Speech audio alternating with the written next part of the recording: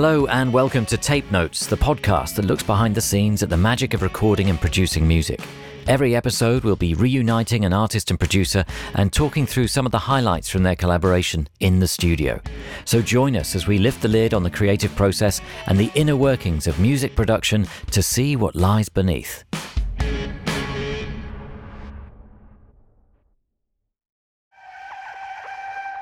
Hello, I'm John Kennedy, and joining me for this episode of Tape Notes is Matthew Herbert to talk about how he wrote, recorded and produced the album The Horse. Matthew Herbert is an experimental electronic artist and producer from Kent, England. A trained musician from a young age, Matthew started playing violin and piano at the age of 4 and by 16 had begun touring Europe with various orchestras. Going to study at Exeter University, it was here his fascination about the relationship between electronics and music grew. This curiosity led him to start sampling everyday objects for his compositions. Refining his techniques, Matthew started to release music under several names, including Dr. Rocket, Wish Mountain and Herbert, each representing different angles of his creative exploration. In 1996, he released a series of EPs under the name Herbert, bringing them together for his debut album, £100. Gaining widespread recognition for his unique approach, in 2001 he received international acclaim for the record Bodily Functions, made using sounds sampled from teeth, bones and eyes. In 2011, he pushed his sonic experimentation further with the release of One Pig, an album created from sounds produced over the lifetime of a pig from birth through life and eventual consumption. Alongside his innovative and explorative music, Matthew has produced records for a variety of artists, including Roisin Murphy, Mika Levy and Björk. His compositions can also be heard on numerous award-winning projects within film, television and theatre. Most recently, Matthew has collaborated with the London Contemporary Orchestra, creating The Horse, an album once again showcasing his appetite to push concepts, recording techniques and instrumentation to the extreme. Today, I join Matthew at his studio in Kent, and what better way to start our conversation than by hearing something from the record. This is The Horse's Bones Are in a Cave.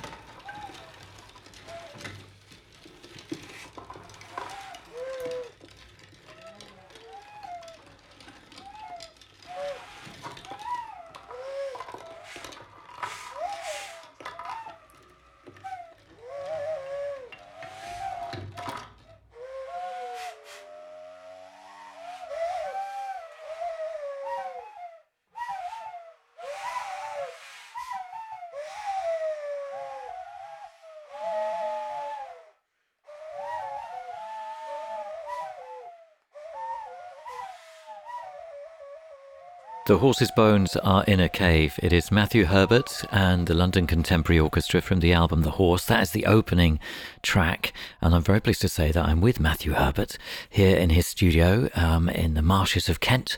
Hello, Matthew. Good afternoon. It's great to be here. Thanks so much for inviting us. And The Horse's Bones Are in a Cave starts the story of this album, The Horse, but it also starts the story of music in a way. I mean, there are a lot of different things going on this record, and you're the ideal person to explain that. Thank you. Well, it's nice to be here. Thanks for having me. Yeah, so I knew I wanted to make a record with a skeleton, and so I just tried to find the biggest skeleton I could find, which on eBay at the time was a horse. And I bought it, and then it sat in the corner of my studio in boxes for a good 3 or 4 weeks whilst I panicked and thought, what on earth have I done? I don't even have space to lay it out. I don't know how to assemble it. And then so I just started beginning. So I was like, well, I knew it would be some sort of percussion instrument, but I was like, okay, well, let's make some flutes out of its bones. And I had somebody called Henry Dagg, who lives up in Faversham, is an extraordinary musical instrument maker. He built, for example, the Sharpsichord, which is a giant pin barrel organ, which I introduced into Björk, and she took it on tour as part of the Biophilia tour. And he made these 4 flute bones from its legs for me. And then I just sort of began, really. So in a way, the idea of doing the beginnings of music was an accident, actually. And then I was like, oh, wait a minute, I'm right at the beginnings of the earliest music. So quite quickly I was like, okay, well, if I then move from bone flutes to real flutes, then from real flutes to sampled flutes, then to electronics and things, then I'm sort of telling a history of music and the musical imagination and technology and things like that. So what you're hearing there at the beginning is 4 flutes played by the London Contemporary Orchestra. And I gave them to them, and I just sort of said, imagine you're the very first people to play these instruments and just go, And of course, they'd never played a horse's leg before. And they're pretty big. They're sizable. I can go and get them in a minute, and you can see them for anyone. Are they heavy? Video. They're fairly heavy, but they're really twisted. So you have to hold them in a strange way, and they've got a very odd mouthpiece called a fipple flute.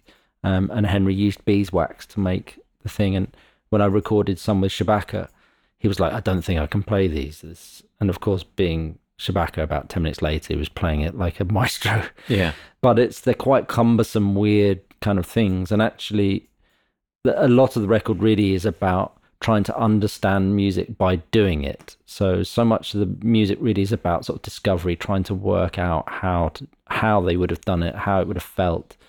And in my head, before I started the project, I sort of thought, well, when the first music would have been da, da, da, da, da, da, da, da, someone would have picked up and played a melody. But of course, that's very unlikely to have happened. And in a way, that's what we discovered, was the flautists all sort of went like this, like a trill. And you realized, actually, for the very earliest people, to pick up a leg of a horse and blow through it and to hear sound and hear melodic sound or a pure tone would have felt very strange, I should imagine, quite alarming, and felt immediately like you've found the soul of the horse, or you're connected to the universe or the ancestors or something really strange, I think you would have felt. And you can hear that in there, like this sort of almost kind of sort of like a warning thing. And that's really how the record begins. And then the sort of last detail that for me, was a really sort of moving and brilliant aspect of making this was, I was like, well, if I'm doing the origins of music, the acoustic would have been important as well, of how you'd have heard it. So I went to northern Spain. I took the train down to northern Spain and recorded in Paleolithic caves in front of the world's oldest horse drawings, or some of the world's oldest horse drawings. And what did you record there? I mean, was it just a field recording, or were you recording music there? Well, I wanted to record the flutes. I wanted to take the flutes and record there. And I also sort of recorded outside and various bits, but I didn't have formal permission to do it. So I couldn't do much recording there. And then when I came back, I hooked up with Dr. Rupert Till at the University of Huddersfield. And he had been into these caves and he'd mapped them properly. It's called impulse response or convolution reverb, where you send a sound signal into the room, and the computer measures how the room responds. And I took the impulse responses that he did and applied that over my flute. So what you're hearing there is what my flutes would have sounded like, played in exactly those caves, exactly in front of those horse drawings. And the thing that you discover, and maybe I'll play it in just a minute, is that different parts of the cave have very, very different resonances. So I got a horse-skin drum, which is just over there, and I recorded it in my studio here, and then I played it through these different locations, and then one of them had this huge bass resonance, which...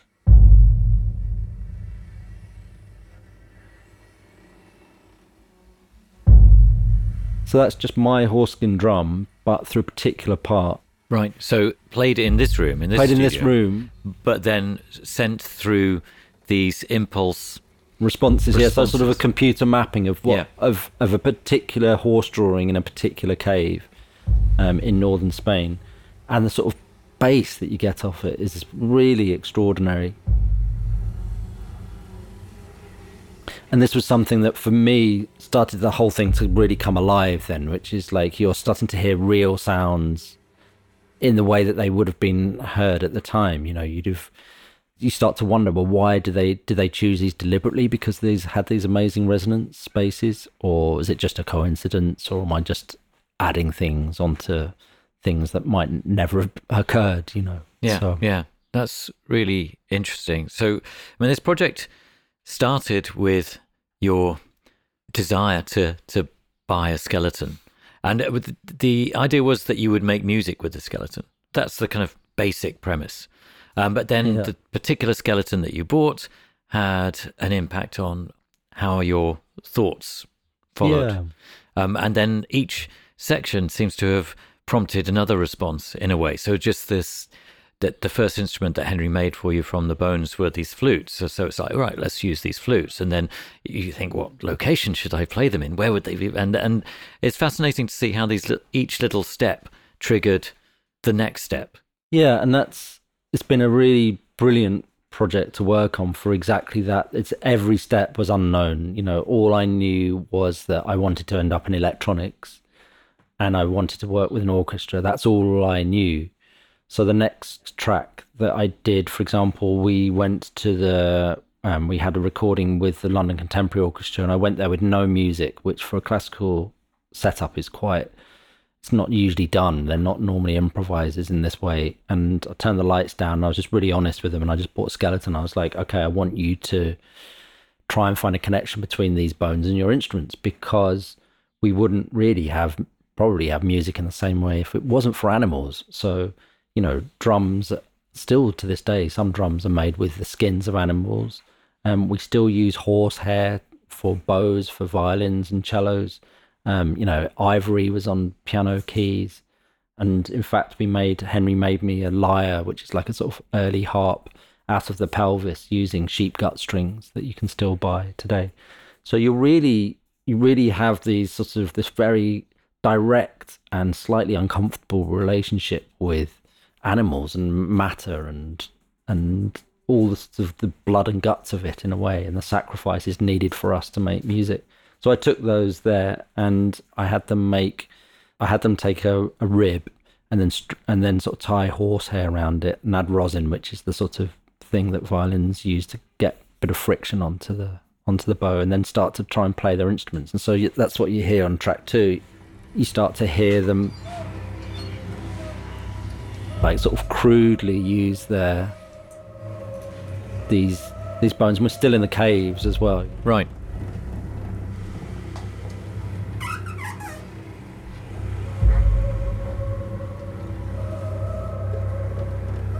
Yeah, and what's really great was working with the musicians was that they just, because it was complicated and these bows were very crude, they couldn't play very much. They just sort of played an open string. And actually, so that just evolved. And what happened was that at the end of that piece, if I fade it up, move it forward, we just have a sort of,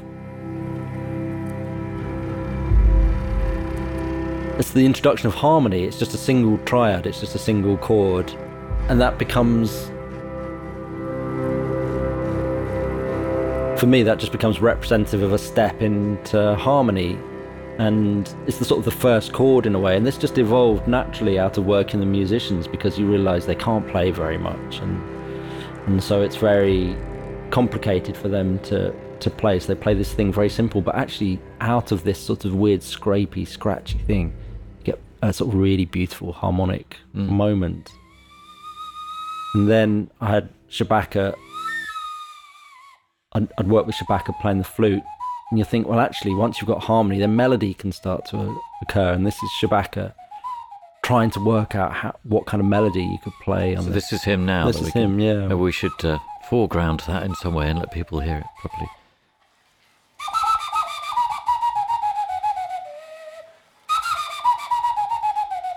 So has this gone into the horse's bones of flutes? Yeah. Right.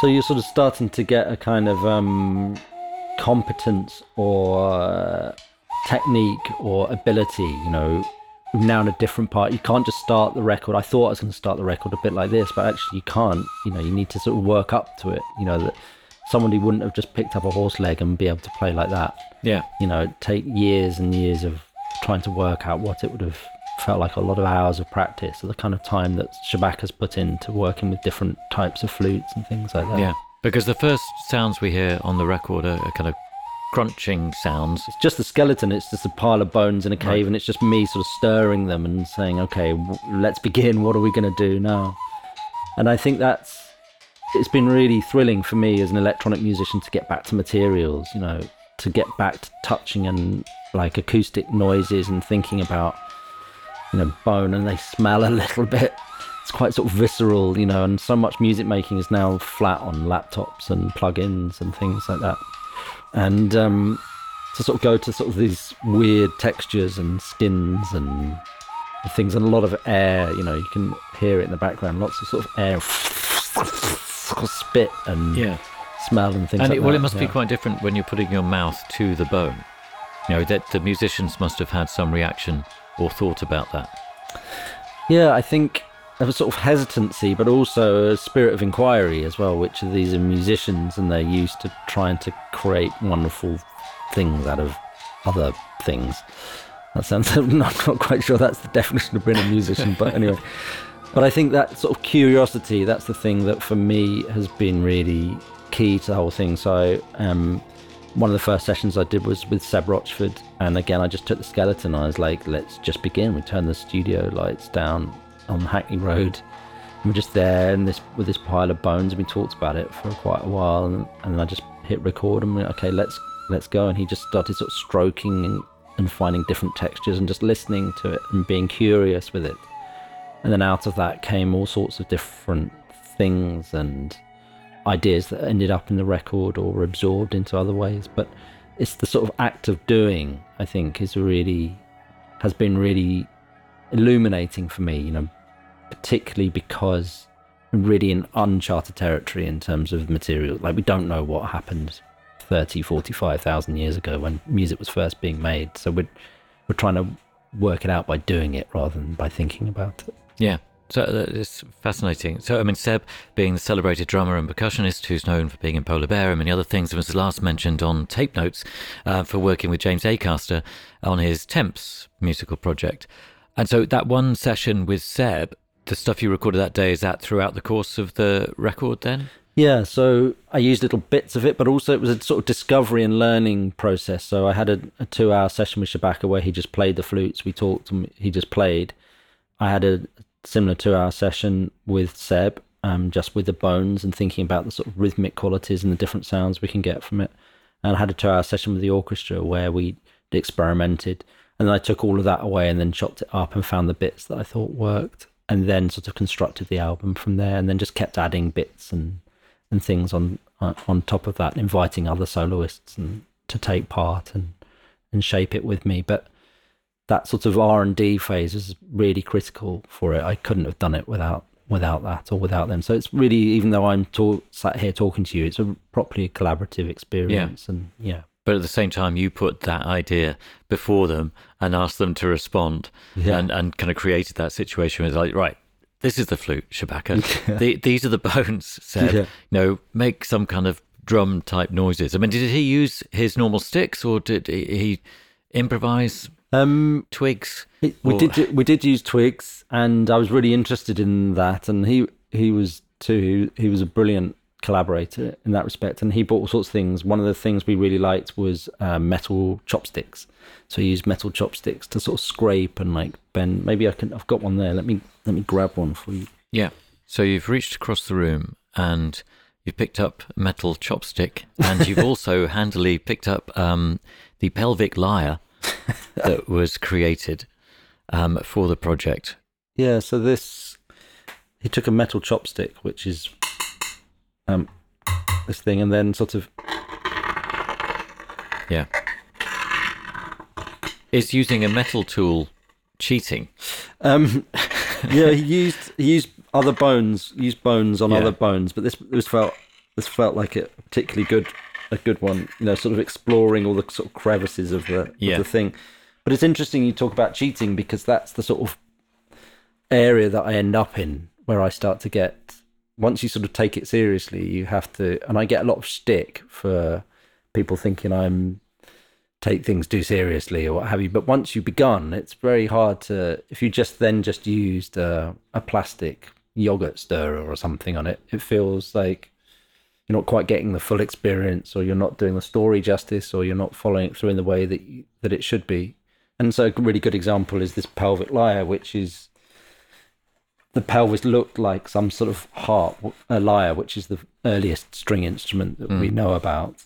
And you've got to put strings on it. So what strings do you put on it? Do you put metal strings, or do you put gut strings, animal gut strings, which were the first one? So it seemed to make sense to do it.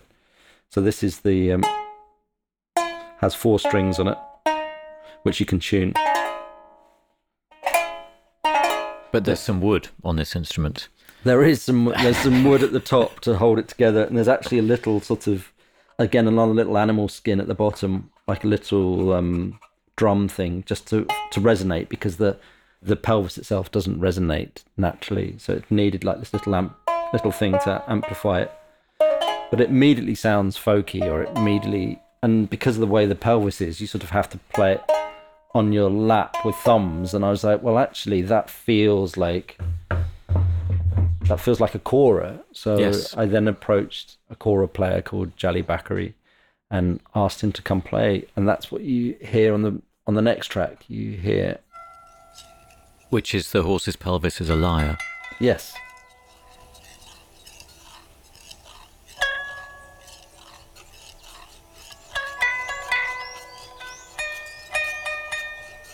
And it's an interesting one, this, because as you move through the record, this musical evolution, or the evolution of music, becomes apparent, because this is one of the first tracks that you can latch onto as a track, what we would identify as a piece of music in a way. Yeah, and also in the sort of narrative storytelling of it, we've moved out of the cave now, so you can start to hear bird song, you can start to hear water and rain. We're moving out, and this starts to feel like, I guess, music as something a bit wonderful, where it sounded primitive or scary before, or like you're connected to the spirits. Here, the string gives a completely different kind of quality to it. It feels more delicate, it feels more elegant, lyrical, or beautiful somehow. And then in the background, what you're hearing then is Jali then duetting with himself, is moved from the lyre to his kora.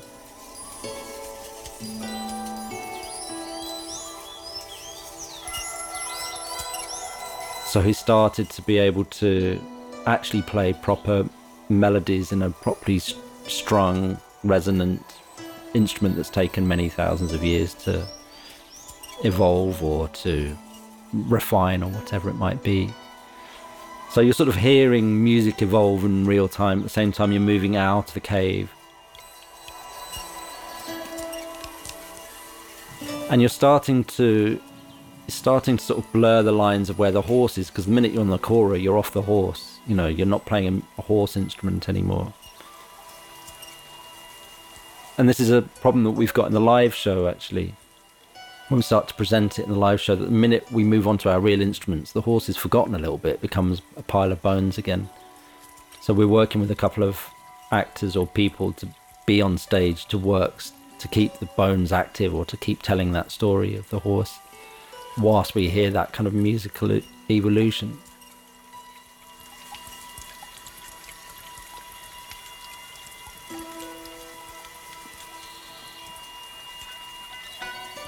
And this sort of sense of optimism, you know,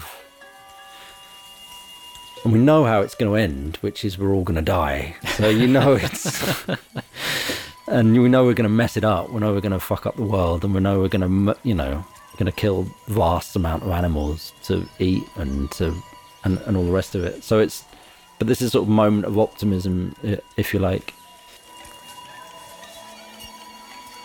And then we're sort of now moving into the next track, where it starts to be, start to think about mechanization, really. Starting to think about two things at the same time. One is mechanization, so starting to hand control of the musicality to a machine, to outsource it.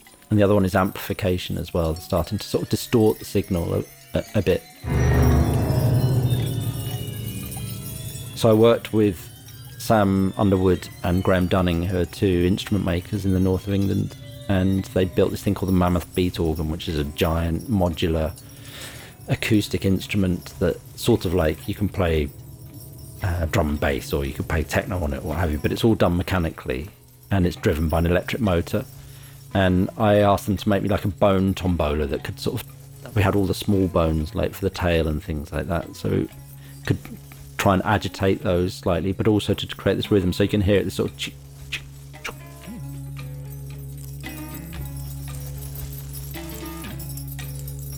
So these are vertebrae. These are vertebrae bones that are strapped to the machine and then just played with different beaters or played with other bones or whatever. But this is the beaters are human operated, or they're part of this machine that was created? So the machine is going and the beaters are on the machine, and then we're offering up these vertebrae and rotating them to try and get different sounds out of them.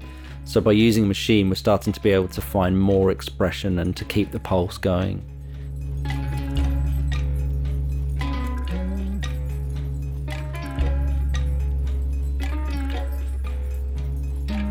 And it's sort of got this sort of quite nice hypnotic quality, and we're starting to, as a consequence, you're starting to feel the beginnings of rhythm emerging, and that sort of sense of, then it becomes, this is called The Horse is Prepared, and it starts to feel ritualistic,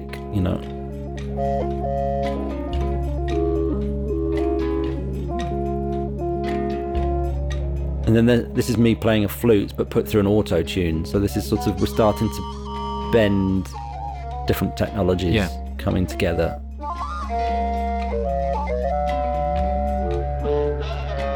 But this sort of, this sense of ritual, we've now got these bones, we've now got this, we've had music as a kind of beautiful thing. We're now in this space where music, okay, well, what function can we put this music to? We've got melody, we've got rhythm, we've got harmony now.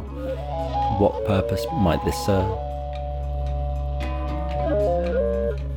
This is in a way really where the record starts to start, because it's about a kind of a ritual, and the ritual ends up bringing the horse back to life, or that's the theory of it, at least.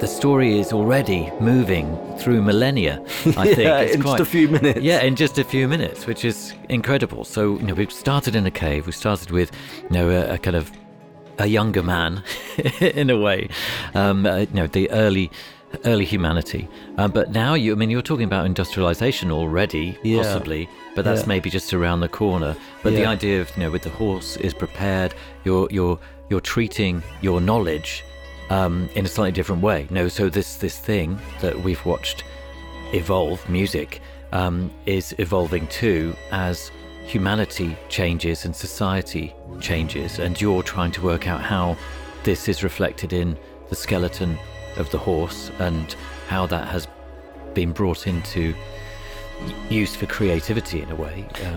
And also for it's impossible as well when you start to do that to not then talk about the story of exploitation, the point at which, wow, if we harness animal bodies and animal parts, we can make extraordinary things like music. But of course, that starts to impact every other aspect of human endeavour in terms of our rapacious appetite to consume and destroy, and the violence of it is absolutely extraordinary, really. And we're on the cusp, musically, we're on the cusp of the Industrial Revolution in a way. We're thinking about mechanization, and in a couple of tracks' time, it's called The Horse is Put to Work, and it sort of starts, and actually you can almost hear it I would hope that you can almost hear it in the music, that sense of, wait a minute, if I could do this, then I can do that, and if I can do that, then I can do that. And you look at, for example, carbon emissions, they just absolutely go through the roof around the time of the Industrial Revolution. They're almost flat until the Industrial Revolution. And you wouldn't have the Industrial Revolution without horses. So at the time of the Industrial Revolution in Britain, there was one horse for every 13 people. And it touched every aspect of your life, from delivering things like the post, delivering food, ploughing fields, hauling coal up from the mines, taking stuff to the steam trains. Horses are absolutely everywhere. We absolutely relied on them. And our cities are designed by the muses, all the muse blocks and stables that are still there, and the way the bends in the roads and the narrowness and how things are all set up for horses. At Paddington Station, for example, there's so many horses needed that they had to make like a multi-story horse car park that you can still see. They're still part of it. You can still see there. And things like the tunnels, tunnels underneath rivers, they had to put bends in them so that the horses, when they spotted the lights, didn't bolt for the other side. So the fact that some of our tunnels have bends in are due to horses.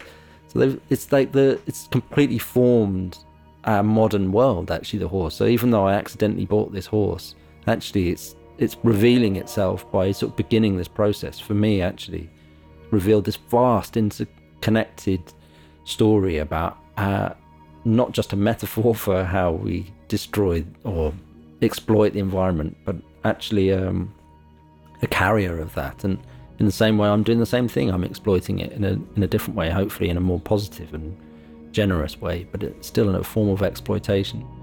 And so it's sort of, I like working like this because it's all just a series of steps, and you start off with a question at the beginning, and then you just follow it through to its inevitable conclusion, and you just sort of take whatever needed to go on that route. Yeah, really interesting. So, I mean, we go from the horse is prepared, then there's the horse is quiet and the horse is submerged, which we should just have a little taste of, so that we'll continue the explanation. So this is the horse is quiet, and this is kind of sort of orchestral moment. It's like where the musicians have mastered their instruments. It's actually pitched down 3 or 4 octaves, so it's quite odd, and slowed right down as well. So it's stretched and feels odd. You'd struggle to play this in real life. But what it is, in a way, it's a moment of reflection, which is sort of a lament, really, for this period that's gone, because what's coming is going to be horrible. So this is in a way, this is the sort of horse lamenting what could have been. One of my favorite bits of the record was recording outside the caves in northern Spain, and I was recording at the entrance because I thought that would be useful. And there was a cowbell like bang, bang, bang, bang, bang, bang, and I was like so annoyed, because I was like, I'm making a horse record, not a cow record. Like, please be quiet. And it just wouldn't stop. And I've done this enough now to just go, okay, I'll record it and then just deal with it later and think about how it might fit or how it might work. And then I spent 3 hours looking at these horse paintings in the caves. And then when I came out and drove off down the hill, it got louder and louder, the cowbell, and I looked over and it was a huge horse standing there with a cowbell around its neck, looking at me, just going, huh, what about me? And then I just realized that the horses I'd been looking at in the caves were free. And here we are, somewhere between 10,000 and 25,000 years later, and horses aren't free. They weren't free. There isn't a single wild horse left in the world. What we would call a wild horse is from a genetic line that had been domesticated at some stage. It was a really moving and sad moment to realize, actually, we've enslaved all these animals in a way. So that's what this this is where this bit of the record is about, sort of lament for that kind of thing.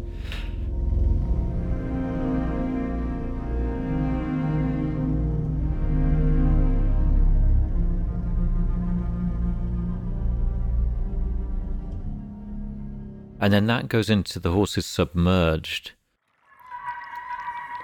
And this I worked with a really interesting musician called Lee Patterson. He does things like set fires to peanuts and mics them up, and you can hear all the oils cook and they sort of scream and things like that. And I was really interested in really the sort of real materials of it. So I sent him some bones like the patella and the neck bones and things like that. And this is him forcing air through that. So this is another sort of form of air being forced through it. At the same time, my wife is washing the bones. It's sort of like a preparation, again, of something's coming, And bearing in mind, I'm trying to bring the horse back to life through music. Again, this is part of the preparation and things. And at the same time, we've got Evan Parker playing, who is an extraordinary sort of jazz legend of this country, from the older generation, sort of free improviser, came to the studio and just played. And it's the sort of yearning, or this, I don't think it's fully articulated on the record, and that's deliberate, but the sense that these soloists are somehow the spirit of the horse a little bit. So if I go back and you can hear it.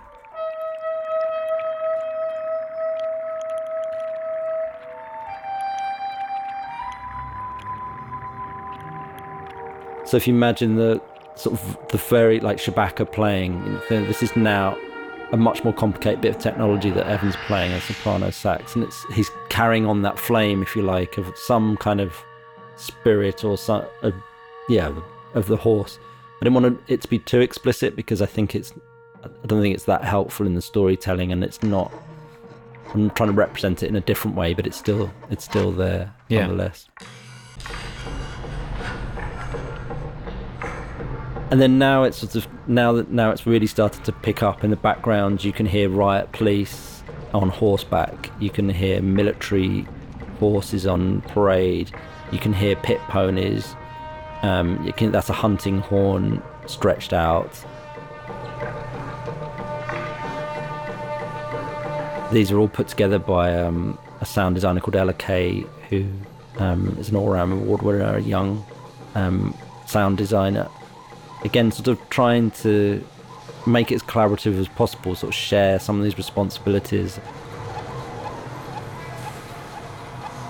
This was the hardest piece to write on the record, and one that I wrote 5, 6, 7 times. And actually, even after the record was finished, I went back and reworked it, because we had a real problem here, which was that up until now it's been really exploratory and free, but actually now that drum machine's taken over, now it's in the computer, it's fixed, it's not free, it doesn't have that kind of looseness or that sense of materials to play with. And it's just like dance music, just gonna make people dance for it, you know? Yeah, so this is the horses put to work. But so this track ends up carrying a heavy load in a way in terms of ideas. Because you're trying, what you've already described, you're trying to illustrate the various different ways that the horse has been put to work, very much from a human perspective. So if you've got, soldiers or policemen or on horseback doing something to other people, controlling them, that's a very different dimension, isn't it? It really is, and we sort of, in a way, sort of losing sight of the horse a little bit, and you're starting to tell the story about human exploitation, exactly what you're describing. So it got very tricky, and so in the end, I rewrote this and made it much wilder and sort of free. One of the things that I did was I took the flutes, and Sam Underwood's and Graham Dunning's amazing machine that I had earlier also has an electric motor that pumps air through some organ pipes, and I took the organ pipes off and we put the flutes on instead. So you're forcing air through the flutes and enable you to play them without having to need to take a breath. So it allowed this kind of wildness. So these are the horse flutes? These are the horse flutes back in. So they're really like, woo, woo, don't forget us, woo, woo, woo. This kind of thing, and it's just sort of churning on and sort of consuming, and these are still horse. The kick drum is made out of the horse skin drum that we heard at the very beginning in the cave, and the percussion is all the horse bones. There's no snares, there's no hi-hats, there's no drum machine noises. It's still all horse, but it's all been put in the computer and controlled electronically.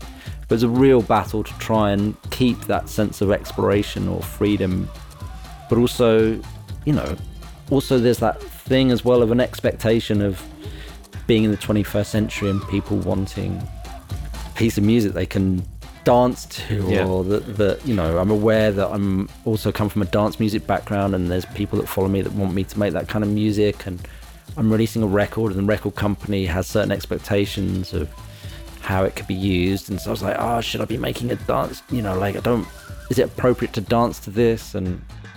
But also the record's about rhythm, I wanted to keep it moving forwards. And so it's really like a kind of it was a real struggle, and I'm happy with it. And actually this whole end section, which I'll jump to here, it's all quite wild. I ended up writing this during the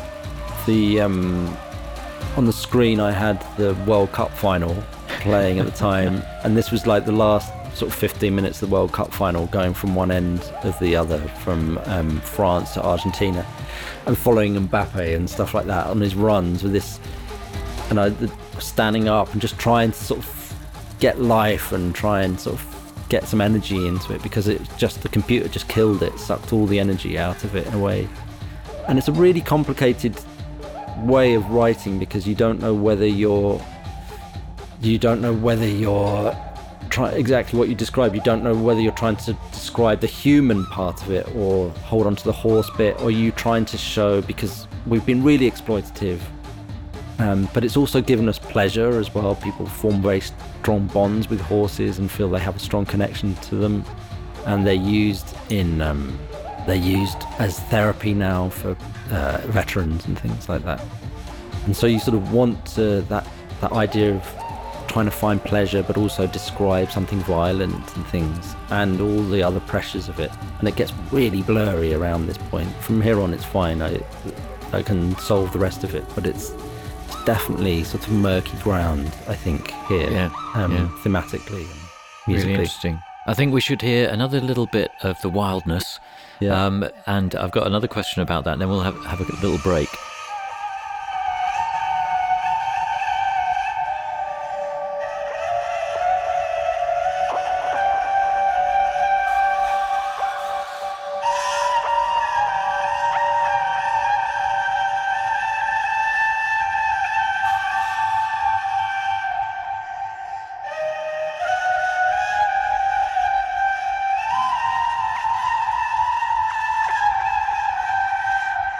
So that's all the flutes still in full effect.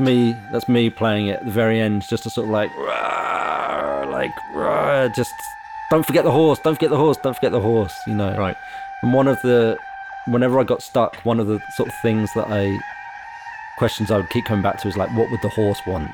And I'll come back to that later when we get to the next bit, because there's an interesting sort of something happened in a little while that really challenged me about that. You know, if these were my bones, what would I want?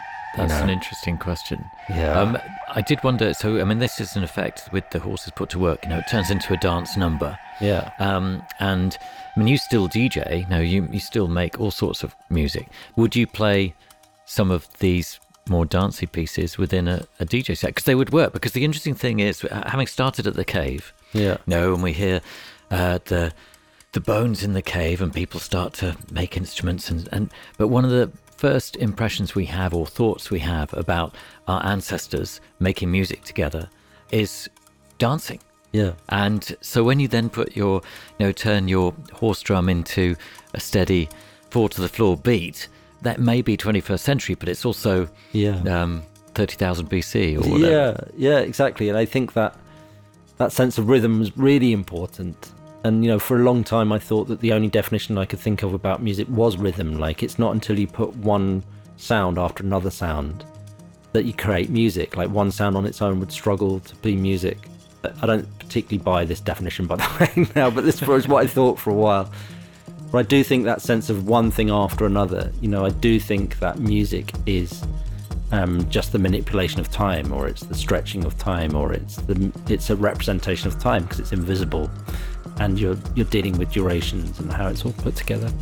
And so time is just a form of rhythm, you know, and so I do think that rhythm takes you right back there. But it was really interesting, which was that when I made the record, you couldn't just start with rhythm. Like, you couldn't just start with dancing. It didn't feel like that was, it felt too strange a place to be in. And when you were at the start, it felt too odd to then just immediately go, okay, let's have a dance, you know. It felt like it needed to just be like, what the fuck? Like, if I was a musician and I just blown through a horse's leg and I heard that noise, I'd be like, what the fuck? What am I doing? Am I in touch with something extraordinary? And in some ways it helps explain why I think musicians and music is still held in such high esteem. even today, that it's because it's somehow invisible, you're controlling some kind of invisible force, and you're able to change the room just with something invisible. It does still have that magic quality. It has that sort of mystical quality, I think, and it's still present. Fascinating. We're going to take a break, then we'll come back and hear about these other challenges that you were faced with and how you managed to record all this stuff. Yeah. We return to the horse in just a moment. You may have heard us talk about Tape It before, and if you haven't, then let me fill you in, as they are the sponsor of today's episode with a fantastic offer for you. Tape It is an iPhone recording app made by musicians for musicians. Many of our guests on Tape Notes, music industry friends and listeners rely on voice notes to record their early ideas. People like the Lumineers, Ezra Collective and Fred Again have all shared recordings with us made on voice notes. But what you wouldn't have heard are the long pauses where they're searching for those recordings. We wouldn't want to put you through that. As you can understand, organising and finding the right notes, let alone a specific part, can be a nightmare. Tape It solves all of that voice memo chaos with intuitive labelling features, including automatic instrument detection, markers and collaborative mixtapes, meaning you can share band practices, organise set lists and brainstorm ideas with co-writers and band members. Plus, you can record straight from your lock screen and attach text and photo notes to each recording. One of our favourite features within Tape It Pro is that you can record in stereo using 2 microphones along with gentler dynamic compression to give a much more natural sound than any of the usual apps. It's a huge upgrade to the microphone and all-round audio quality. It really helps support the podcast whenever you engage with our sponsors. So if Tape It sounds like an app you'd use, then do us a favour. Pause the episode, head to the link in a recent episode show notes, or visit tape.it/tape notes and give Tape It a go. That's tape.it/tape notes. You can download for free or use the promo code Tape Notes for 50% off Tape It Pro. Thank you, and now on with the show. Did you do it? Honestly, Tape It is fantastic. All of the Tape Notes team members are complete converts, and excitingly, some of our guests have started to use it as well, so I really would recommend checking it out. So we are still here in Matthew Herbert's studio in this extraordinary part of Kent, and it's an extraordinary complex that you're based in. And it's lovely because we've got so much light in here, and it's spacious, and you're surrounded by artwork and surrounded by a whole variety of different technological equipment, musical and electronic, and yeah, it's amazing. And we're exploring The Horse, which is of course this album that you've just put out with the London Contemporary Orchestra. Now we're halfway through the telling of this story, and the story continues with the next piece is The Rider, Not the Horse, which kind of continues this whole dance element. So maybe we'll just hear a bit of that, and then you can explain where we are.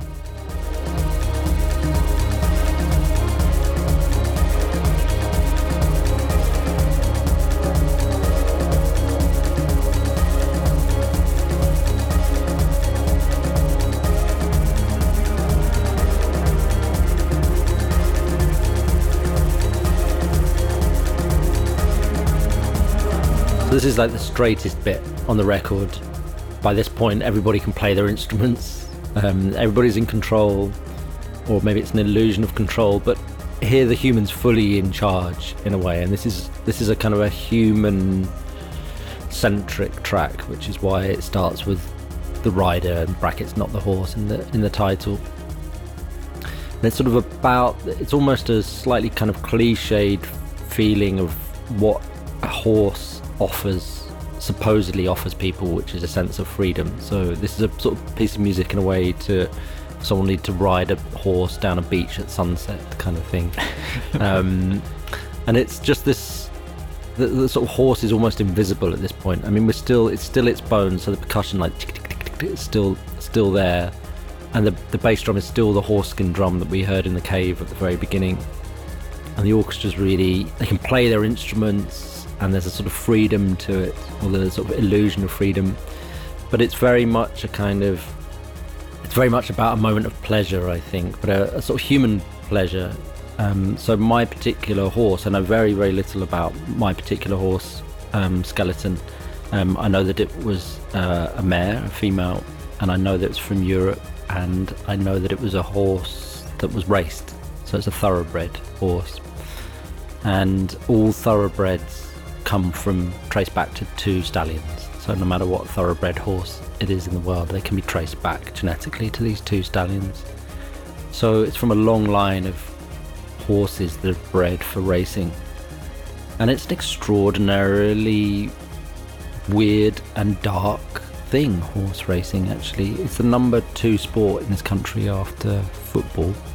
It's subsidised by £100 million every year, which is an extraordinarily large figure. Where does that money come from? It comes from a tax break given to horse owners. Right. And so it's, when you think about the money that the arts has to battle for, and yet we're subsidising horse racing by 100 million quid, and there's somewhere between 150 and 300 horses a year are killed at horse race events, and a decision is made there and then on the spot whether that horse is economically viable or not. Even if it's just twisted its ankle, if it's out for 6 months or what have you, then it won't earn its keep. I don't want to make things up, so I'm not exactly sure about the injuries involved that relates to that, but it's still a huge, that's a huge figure of the number of horses killed just for being economically unviable. And in fact, the track after this that follows immediately, it's called The Truck That Follows the Horses, and it's exactly about that. So I went to a horse race in Chepstow as part of the research for this record, and you can hear that sounds from that race course at the beginning of this track, and the bell, it sort of rings, the bell rings ding ding ding, and then the track starts properly, and that's the bell that sets the horses off and things.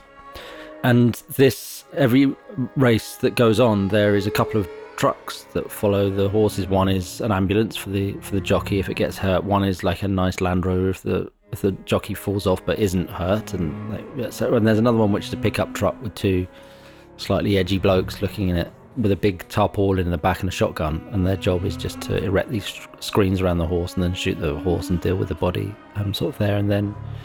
So the rider, not the horse, really is just that moment of, it seems to be beautiful, it seems to be freedom, it seems to express something, but we don't really, it's not really the full story. And something really dark as well about the horse doesn't really see any of the winnings, like the money doesn't necessarily mean anything to it. Obviously it's cared for a great deal by the groomers, and there's a lot of love goes into the care for them as well. But it's a very strange thing, you don't really see, monkeys riding around on the back of giraffes, or you don't really see dolphins on the back of whales. We're just sort of climbing on board another animal and then running really fast down a thing. And of course there's things like whips involved, and if you're talking about other forms of man on a horse, there's spurs, and then there's these bits, these big metal bits that are put between their teeth, and in the background sort of the shaker things like chick, chick, chick, chick. These are made out of these metal bits that are put between the teeth. And so there's a lot of, as with everything that humans do, there's often inevitably a dark side. So this is that kind of moment of supposed transcendence before we then find ourselves inevitably in the darker bit of it. Right. And with the string section, and presumably you wrote that music for them to play? Yeah. So, and you wanted to create that feel? Yeah, so it's really conscious by this point, and also we're a very long way from a flute in a cave, from a bone in a cave. We're a very long way from the crude bow for the violin made out of rib and sort of basic horsehair, and then trying to even just get one note of that out of it. Now it's sort of almost like a fully evolved state, or what we might imagine to be a fully evolved state.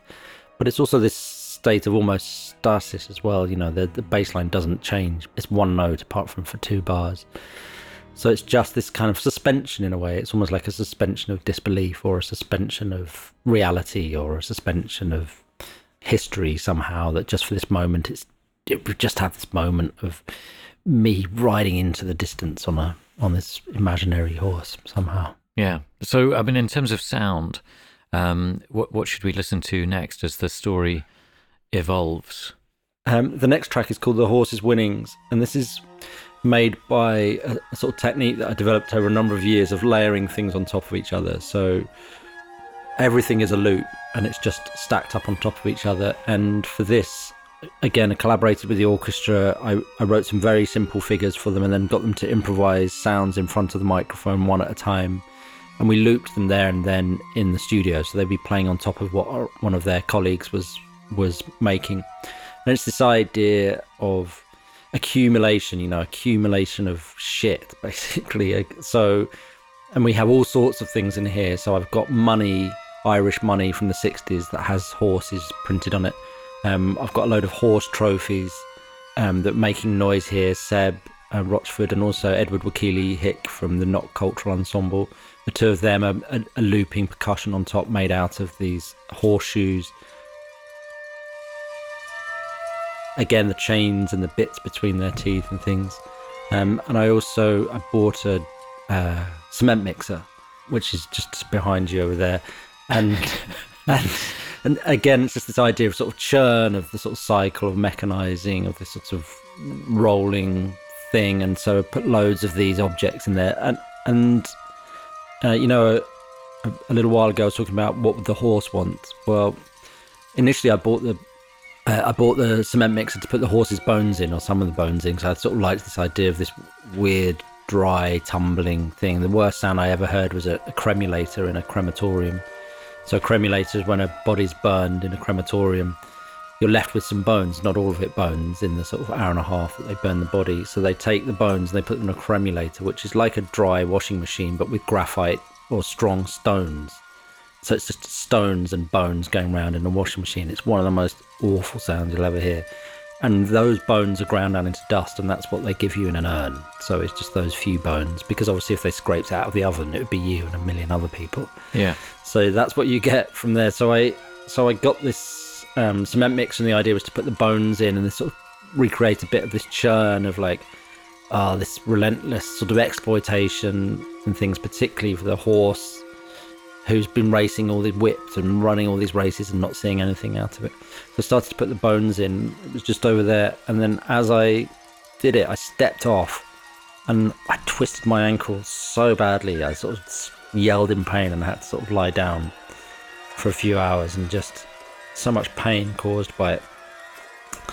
And it really, I know I'm straying into hippie territory here, I totally get that, but it did also feel that it was like the horse saying, don't do that, like show some respect or what have you. It's like, is this the right thing to be doing, And so I took all the bones out and I just left it as man-made things of like all these coins and this sort of tumbling thing.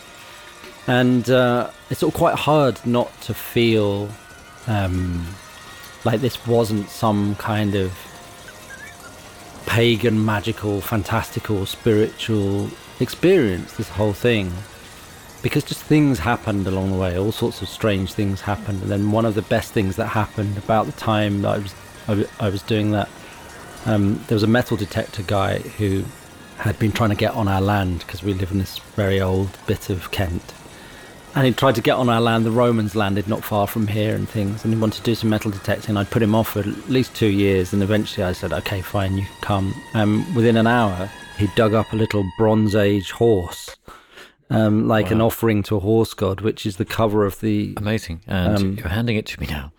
Fantastic. So the cover of the album. Where the cover of the album came from. So this is actually from your back garden, in effect. It's about, it's about 20 meters from my studio that was dug up.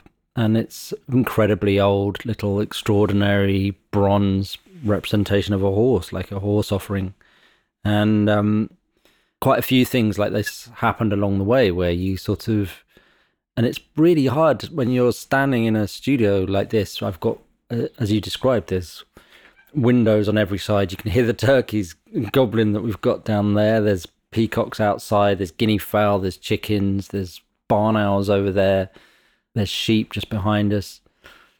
You're standing there banging a very large horse skin drum, and it's got this huge, amazing resonance in the studio, and you're blowing through the horse. And actually it felt at times like a kind of a summoning, or it felt like you were engaged in you felt connected to the way that people used to think about, I presume people used to think about music. It felt like that.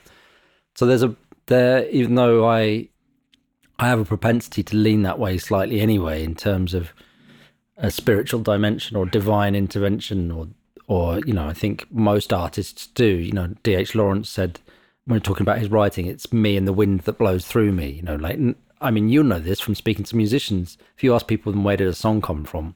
They will tell you it just arrived. Yeah. It just came, and the best songs arrive fully formed and very, very quickly.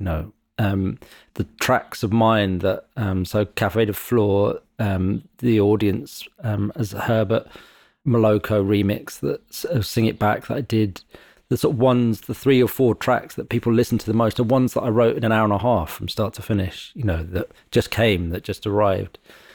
And so there is always this sort of spiritual dimension about writing music or creating something like this. But it was particularly eerie in this project, just to find like this little Bronze Age horse, or to be involved in stirring the bones somehow and seeing what came out. Yeah, it's amazing how it all seems to resonate and connect together. No. Yeah, and I think it's impossible when you're working with materials in that way, when it's really like hands-on stuff. But there's a very sort of high-tech element to this as well, which is like we're now really in sort of experimental recording techniques as well, particularly with the orchestra. So it's really important for me that as part of the process of trying to describe music, the evolution of music technology, that I'm trying to push things along myself and try and be into areas that I haven't been in before. So, for example, at the end of this track, there is 6,900 horses sounds scraped from the internet by Matthew Yee King at Goldsmiths University and Dan Jones, and using machine learning to go and learn what a horse might sound like, and then go and scrape them and steal them from the internet. So at the end of this piece, it's just part of I'll play a little part of it.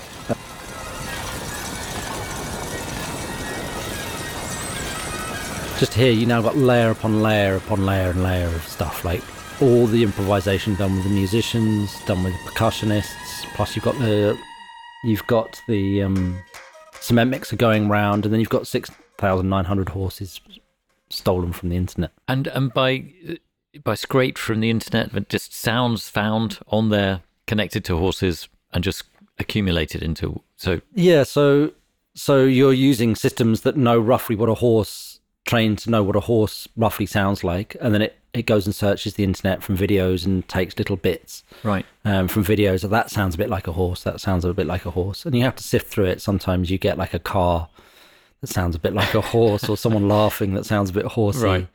And it's a technique I've been working on for a couple of years and used on a film, and it's fascinating that you can pull together these giant numbers of sounds and just and layer them all up. I did a piece with 20,000 dogs, for example, that was done this way. Wow. So you're sort of really really sort of pushing the technology as well here, and that sort of felt important to me. But it's almost at that exact point though, like just as we're sort of becoming overwhelmed with the sort of technology of it, and also as a composer I'm being slightly seduced by all of that and the noise and the overwhelmingness of it, then we find ourselves suddenly like the horse is back in a way, and we hear it's called The Horse Has a Voice, and you hear it sort of go like, and it's sort of sped up and slowed down, and so a lot of the noises are taken from the horse. Is the first time we hear a voice, and it's a bit like it's sort of like a birth, like it's sort of like weird sort of freaky noises. But it's the sense of like, it's not here yet. The horse isn't here yet, but like the horse is like, don't forget about me, here I am. And then it's really sort of ritualistic and things. And I wrote this piece, we recorded it with orchestra, and then I brought in Theon Cross, incredible tuba player, to come in. He was the sort of number one choice for me, so I was thrilled that he said yes, and he sat down and this bum bum bum bum bum bum bum. I sort of pretty much gave him that. And then from there, he just went off in a way that I very, you very rarely hear musicians of that skill and that caliber.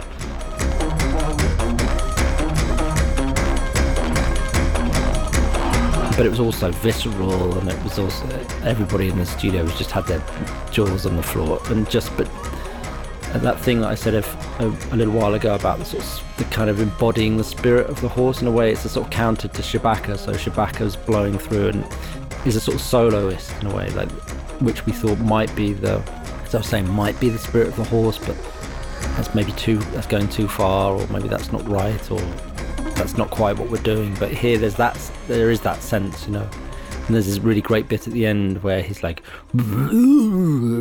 so this is all part of The Horse Has a Voice. Yeah, so here towards the end you hear, this is part of the tuba.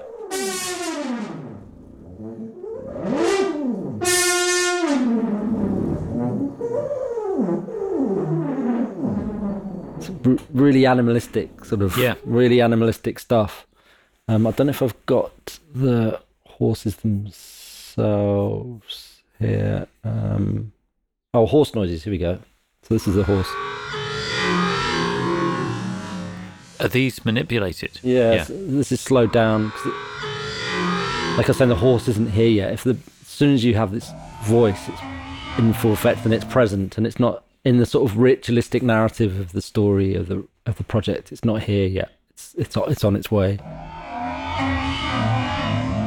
Because we should remind ourselves that part of the whole goal is to bring this horse back to life somehow. So from the skeleton back to a living, breathing creature.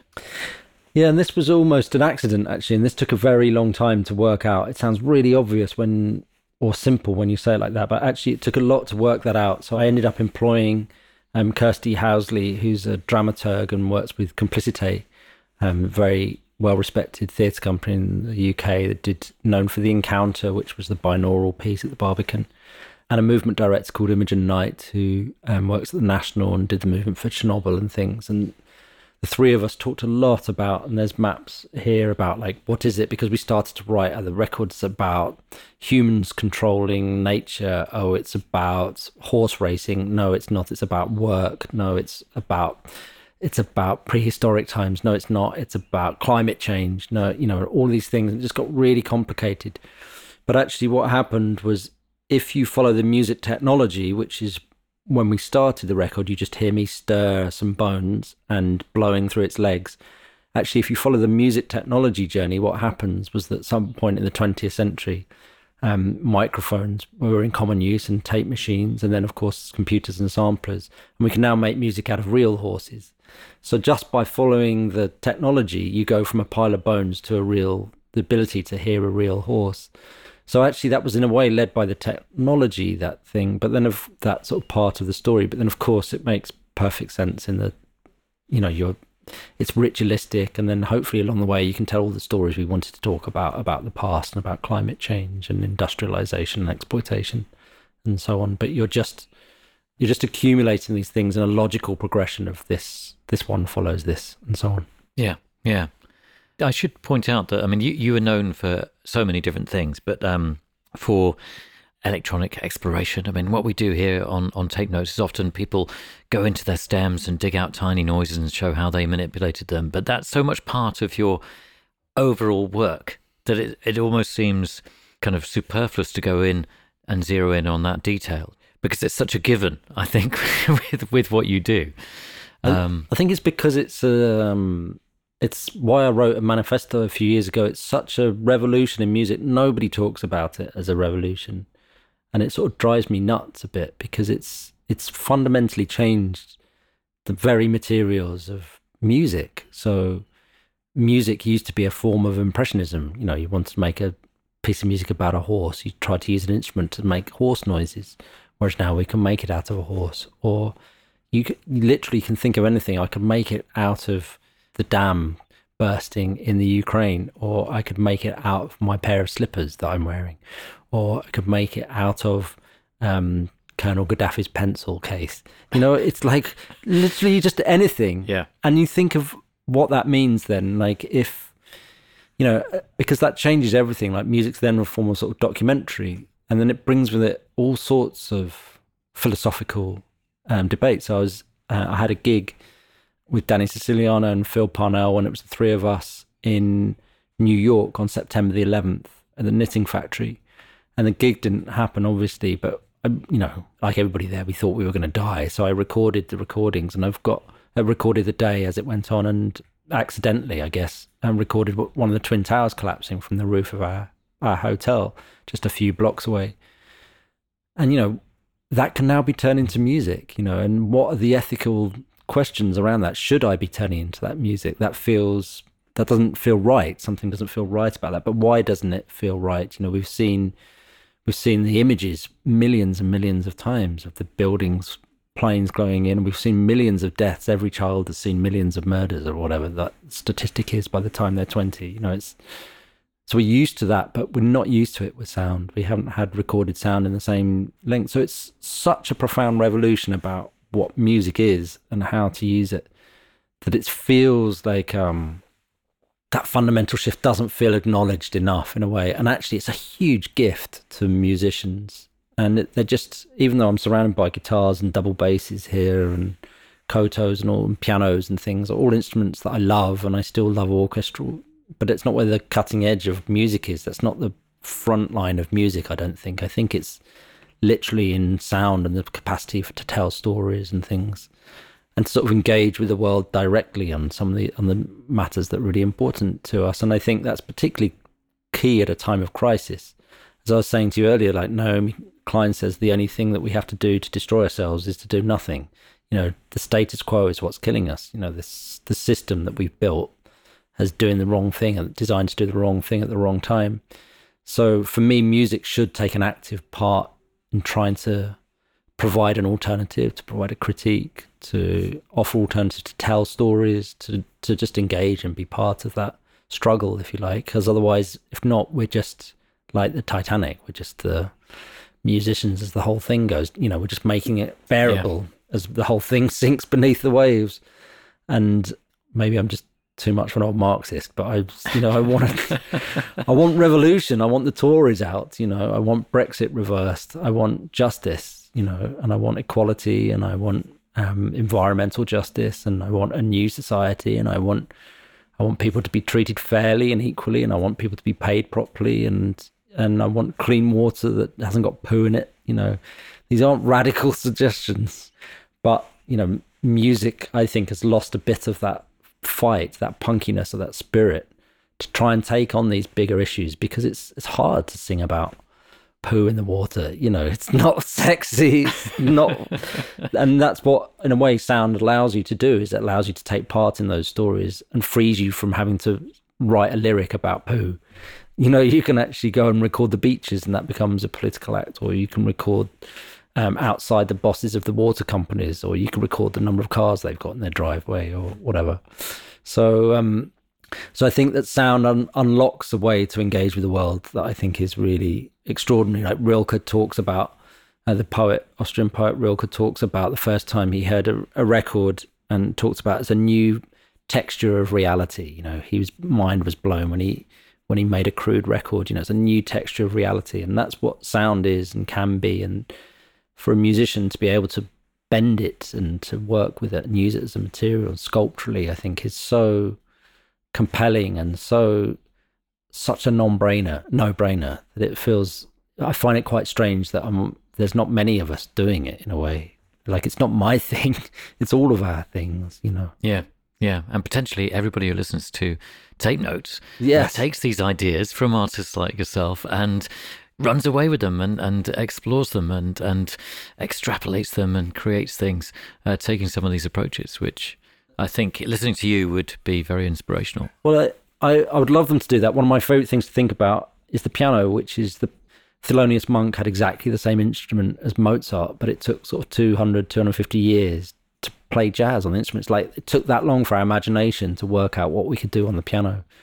So, like, imagine what we can do in 200 years with it that we haven't even thought about with this new technology. So I love that idea of being able to jump. So I'd love listeners to be able to think, well, if you can make it out of anything, let's go. Like, what's it going to be? You know, and that's a huge question. That's a huge question that I'm still trying to answer. Yeah. And it's interesting that just a tiny piece of sound can touch on so many different aspects of life and the world and humanity and and the way that you use it. So, I mean, we've had the horse as a voice. There's just 3 sections now to the horse as the story unfolds. So as there are just 3 sections, I think this is an opportune moment to take a quick break before we find out all about them with Matthew. So now, Matthew, we're going to look at the last section of the album, the last 3 tracks. Is that how you think of them? Songs, pieces? I'm not really sure. Yeah, I'm happy, whatever you want. Yeah. Well, the last three parts of the Horse album, I suppose. And this is really just about the horses now sort of coming now, right? We're sort of getting to the end. Like, we've whipped ourselves into quite a frenzy in the previous track, and it's just going to get faster and faster from here. So we have one last sort of human moment where the orchestra sort of takes it upon themselves to sort of try and get themselves into the spirit. There's no real horse or living horse noises in it. It's just this sort of relentless, like, sort of... This is the Horse Remembers. This is the Horse Remembers, yeah. And it's like, it's sort of, it's almost like a feeling like something's approaching. And there's a bit in it that is... What do you think that is? You're never gonna guess. Yeah, so it's not a trick. Idea. It's not a trick. Well, no, but what do you think that might? What does that make you think of? That's a better question. It makes me think that I'm in a stairwell and I'm bouncing a ball or something against the stairs. Or yeah. Nice. Concrete steps. Yeah. That is that's still in a cave. So because I've got these cave reverbs, I can use them where I want to sort of tell different parts of the story. And this, you'll never guess what this is, but this is horse semen. So didn't think you'd be hearing that today, would you? Did you? Well, it's a possibility. So we're just doing research. I was just doing some research about a horse magazine, looking through some horse magazines, and at the back there's like semen trading. And of course, because horses are, investments, and so this is, and this time of year happens at different times of the year, and this is polo horse semen from Argentina, and tells you something about class and about, because obviously polo is a very expensive thing and is associated with certain class, and also the commodification of something as personal as spunk, and also the system that how they get it. They have a tempting mare whose job it is to sort of flirt in front of the horse, and then just before the horse is about to ride it, they whip her out of the way, and then they put in a sort of a bit of scaffolding with a sort of fake horse vagina in front of the horse, and it just sort of does its business there. It's all very undignified, but you can buy it. So we spent 170 quid on some horse semen, trying to think, okay, this is a good part of the story. It's a small detail. Let's try and build it in. And then I found somebody on Etsy that makes semen jewelry, so human semen jewelry. So you can send your jizz to her, and she'll. Yeah, I can't believe I'm talking about that anyway. You send your jewelry to her and she'll make it into earrings or what have you, and that you can wear a necklace. And so we thought, well, presumably she just mixes it with some clay or something like that. So that's what we did. We mixed it with some modelling clay and baked it and to make these beads, and then sort of made a shaker out of it. And it's a tiny, small thing. Nobody in the audience is going to know that that's semen, but it's sort of, in a way that's... it's a kind of a detail for us about how we're constructing it and thinking about it. And this is about rebirth, and there's something really, it's just a tiny, tiny, tiny little detail in it, but it tells you a little something, how complicated and messed up our relationship with nature is, that we're wanking off horses to sell the jizz to each other. It's so weird because that horse is stronger than that horse or whatever. Particularly, it's so dark and weird and twisted, and it seemed like this is about rebirth, this section, so it's like, oh well, this is a good moment to have it. This is the moment for the horse jizz. Yeah, exactly. Have you ever said that phrase before? I've never said that phrase. But it's one of those things, going back to what I was saying 10 minutes ago, which is you can now make music out of anything. So why would I use a snare drum there, or why would I use a bouncy ball and a staircase? I could use that if it was a story about education or something like that, but why not use the sound of some horse jizz? And it's funny and silly as well. So let's hear it in isolation and then build it back into the... Yeah, so this is it in isolation. What I like is it sort of sounds a bit like the Who's a little bit. Yeah. And what it does musically is, if I play it here, what it does is it allows the beat just to subside a little bit. Yeah. So instead of it just the beat stopping, it blends it. So actually it's there as for a sort of musical and technical function or what have you. Right. So there's that one, and then out of there we come into what's called the horses close, and this is just lots and lots and lots of horses sort of galloping towards you. And in the live show we've built triggers, MIDI triggers out of the skeleton, so when you touch different bits of the skeleton you can trigger these memories and these sounds of these horses.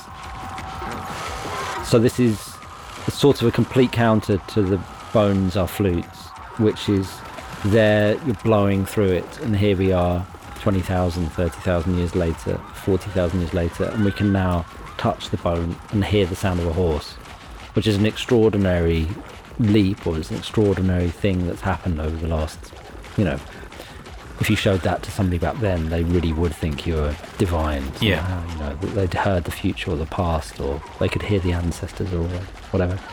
So this is like, there's no musicians involved anymore. In a way, it's just playing musical instruments in the traditional way. This is all about, and we can hear, you can hear the flutes from the very beginning, the very first sound that we heard. And it's just accelerating, it's getting faster and faster. It's a little bit gabba, it's a little bit techno. You can nearly dance to it, probably not, but some kind of frenzy.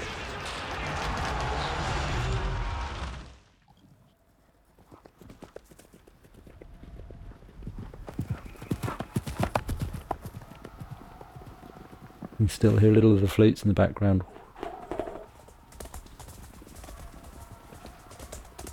And then one of my favourite bits of the whole record comes up, which is you can hear the horse breathe through its note, like there. And that's one of the first sounds, that's the first human sound we hear on the record, is one of the flute players from the orchestra go down the leg of a horse. Right. So you hear that at the very beginning, and at the end you hear a real horse. Right. And this was a coincidence. So this was made by Rana Eid, who's a sound designer in Lebanon. And I asked her to build me the sound of freedom, like try and create a sort of paradise or heaven, or what's a beautiful place for this horse to exist. It's been a racehorse. It's been whipped and raced and looked after, yes, but also exploited. So I asked her to create like a green space for it, give it plenty of grass. You can hear some birds in the background. And I was like, can you add some water and make it running water? So can you hear a little stream? Yeah. It's like a little stream, and then she's given it a couple of friends. And it's just there, and it's just there, it's just existing. And then I wrote like a little, the piano's quite shocking here, I think, but it's the idea of a sort of single instrument. And I wrote almost like a little sort of choral piece, like church piece almost, like a little hymn or something. And I gave it to a piano player called Danilo Perez, who's an extraordinary piano player. He's a Panamanian icon, a jazz icon. He's been part of the Wayne Shorter Quartet for many years, and very generous, instinctual, beautiful person and player. It's a real privilege for me to have him on a record like this. And I said to him, take my chords and make it your own, but just duet with a horse. So he's responding to what Rana did with these horse sounds.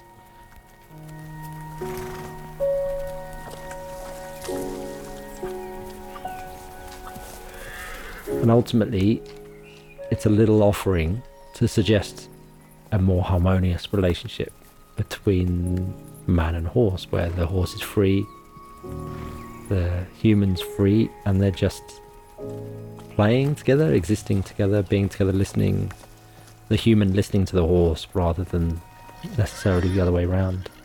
That's it, really. That's the moment.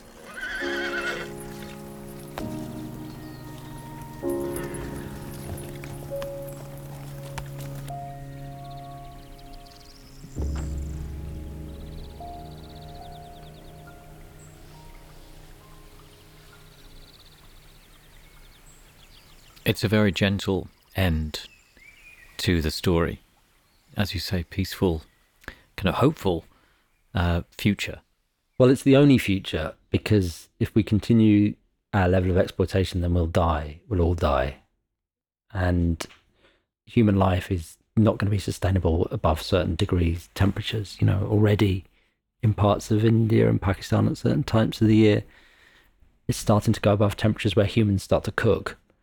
So if we carry on what we're doing, we're not going to be about. So the only way is collaboration. The only way we're going to survive is by collaboration. And the only way we're going to get through life together is, I don't make my trousers.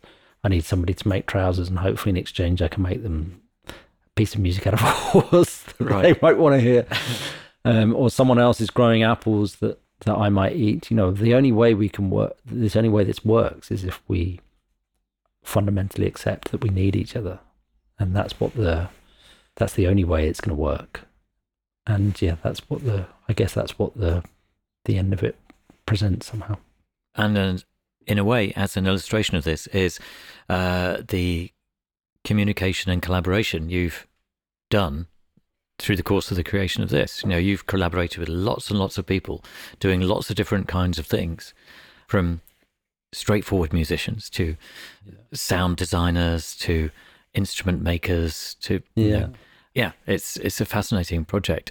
We always ask everybody who comes on the podcast if there is a piece of technology or a piece of equipment that they couldn't live without or couldn't function without, and sometimes that would relate to a specific project. What would you say yours would be? Probably right now it's my glasses, because in the last 2 years my eyesight's just gone completely. So it's surprisingly difficult to function without glasses when you can't see properly, and I'm still in denial about it. So it's probably my glasses. But my technology my choice will always be the same, which would be the sampler, the ability to take any sound and turn it into music. As I was talking about before, it's just too big a gift to ignore, really. Yeah. It's just so much. My advice, if anyone's listening and makes music and thinking about making music, if you pick up a guitar right now, as we're speaking, there's probably 20 million other people in the world also picking up a guitar, trying to write something original. Whereas if you record the sound of the room that you're in and with the people that you're in, or the thing that's directly in front of you, whether it's a cup or a table, or you're the only one in the world doing that with that cup and that table at that time, or record what's outside your window. If it's in Ukraine, it's going to be something sounding potentially very different to somebody in Syria, to somebody in Ghana, to somebody in Islington, or somebody in the Kent marshes. So it's immediately unique, it's immediately yours, and it's immediately taking part. And I think for me that it's just so much easier to write music like that and to create something original. Yeah, very interesting. Another question we like to ask people is if they have a routine or a process that helps them get to where they want to get. I have hundreds and hundreds and hundreds of routines, I have to say, and things you constantly need. You constantly need to trip your brain up, because it's very hard. Like if you're sat down at a piano, for example, it's incredibly hard to write an original piece of music because you're just overwhelmed with the weight of everybody else that's done that before you, whether it be Prokofiev or Rachmaninoff or Stravinsky, or whether it be Carole King, or in the same way with a drum machine, with a 909 or an 808, they sound amazing, but you're up against 100 million pieces of music that are already using those sounds. So it's all about tricking your brain. And so I use all sorts of things to do that. I use different shoes. So today I'm wearing, because I need to concentrate, and I'm wearing a pair of Trickers velvet slippers, but I've got flip-flops that I wear if I'm making more different kind of music. Just change, it sounds pathetic, but just changing the height that you're at. Like, you just see everything, you just notice, I look out my window and I see over the hedge a bit more, and I can see into the field. I've got different incense. I burn different incense depending on what mood that I'm in that day. I turn the lights on or I turn the lights off. I tape my fingers together so that I play differently. I put the computer up really high, so it's hard for me to reach. It's hundreds and hundreds of them, because it's the blank sheet of paper is the death of the human spirit, I think, a lot of the time. I love it, but it's also just overwhelming. You open up the computer and there's now, unlimited amounts of samples and technology you can use to construct it. So you've got to come to it with something, I think. You've got to come at it from a different direction. And my one routine that I think is really helpful for me, and I have no idea if it's helpful for anybody else, but all my compositions start before I open the computer. So I plan and I think about it from, I'm doing a record at the moment I've been writing for 3 years and I haven't written a note yet. It's made out of 1 billion objects, 1 billion audio events. And I'm going to try and hear it in an hour, which is very, very hard because it involves very complicated maths and streams and things. But I've got to think of the sound. If I can multiply any sound by 1 billion, that's a huge, is it the sound of my son's first breath? Is it Donald Trump coughing? Is it a tree being chopped down? What is it? Is it a nuclear explosion? I can't solve that. And I've been thinking about that for 3 years and talking to scientists and artists, trying to solve it. And I haven't, it might take me 20 years to solve that one.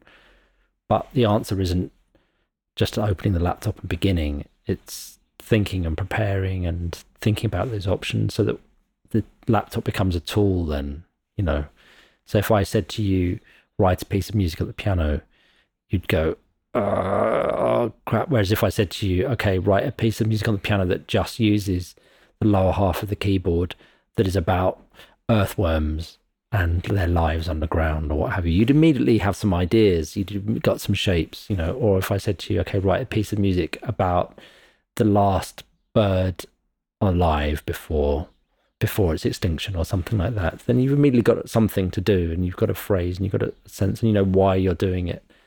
And the tools then are just there. They literally just become tools again.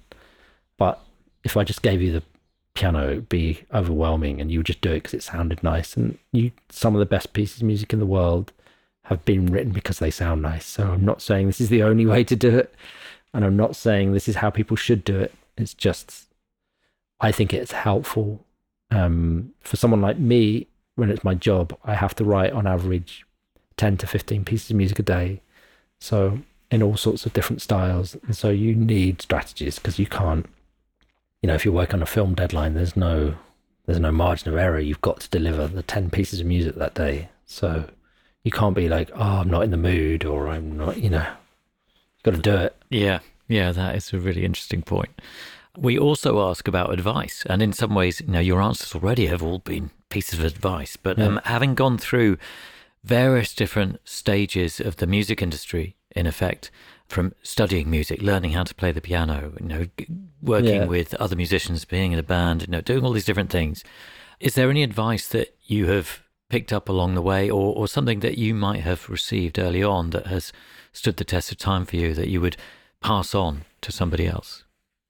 I think it's difficult because lots of people have lots of different reasons for going into making music and to express themselves, and a lot of different there's a lot of different ways through all of that. But something happened to me very early on, which was a huge blessing, which was a friend of mine had a big hit with, you probably might even know who I'm talking about, but had a big hit with a kids' TV theme song put to a rave beat in the 90s or the early 90s or what have you. Had a big hit with it, made loads of money, opened his studio and started making not cheesy records or what have you. And I thought, I'm going to do that.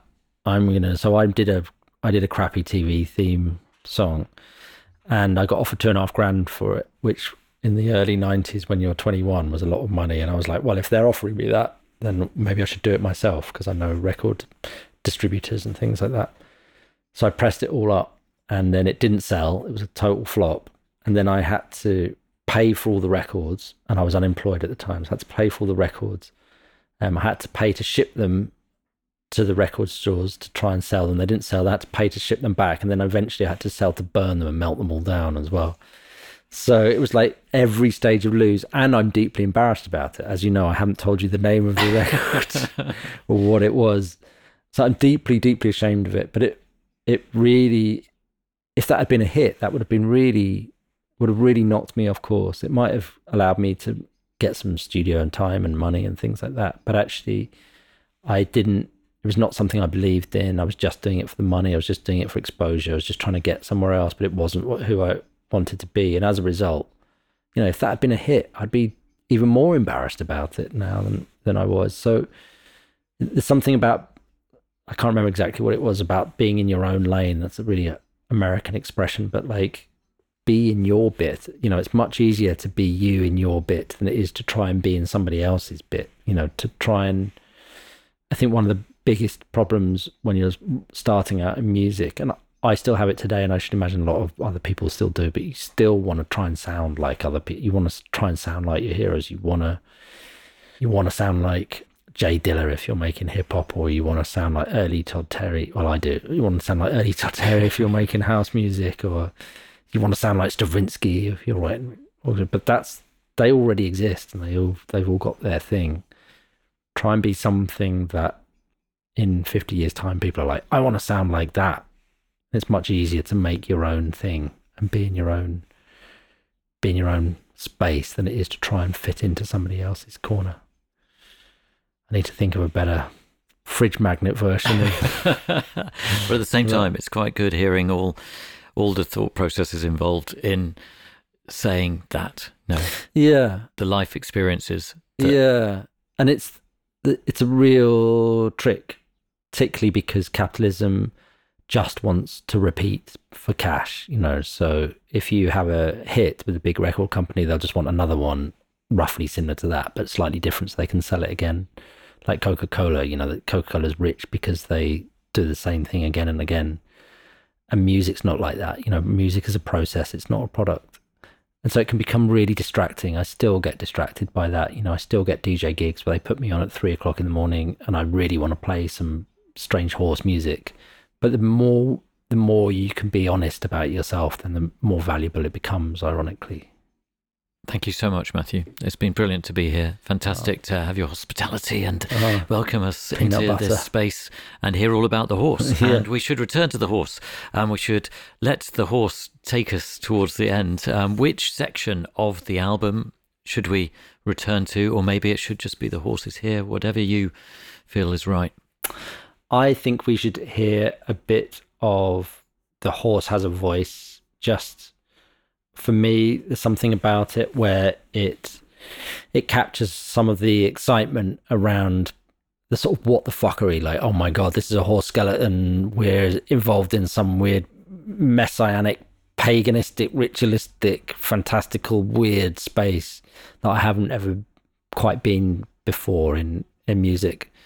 And also just makes me want to like whirl my hair. I don't have any hair. Whirl my head around. If I had hair, go crazy. It would make me want to whirl my head around, and that feels like a valuable bit of music as well. Head whirling. Excellent head whirling music to see us out. Thanks again, Matthew Herbert. Thanks for having me.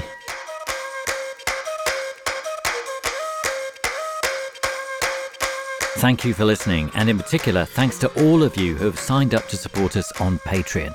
I'm just one part of the team that brings you Take Notes, and it relies on your support. Access to Patreon includes the full-length videos of new episodes where possible, ad-free episodes, and detailed gear lists, among many other things. If you'd like to join, head to the link on our socials or website. For pictures, highlight clips, and behind-the-scenes content, head to our Instagram or YouTube channel. And on Discord, you can join the growing Take Notes community. Once again, thank you for listening. Until next time, goodbye.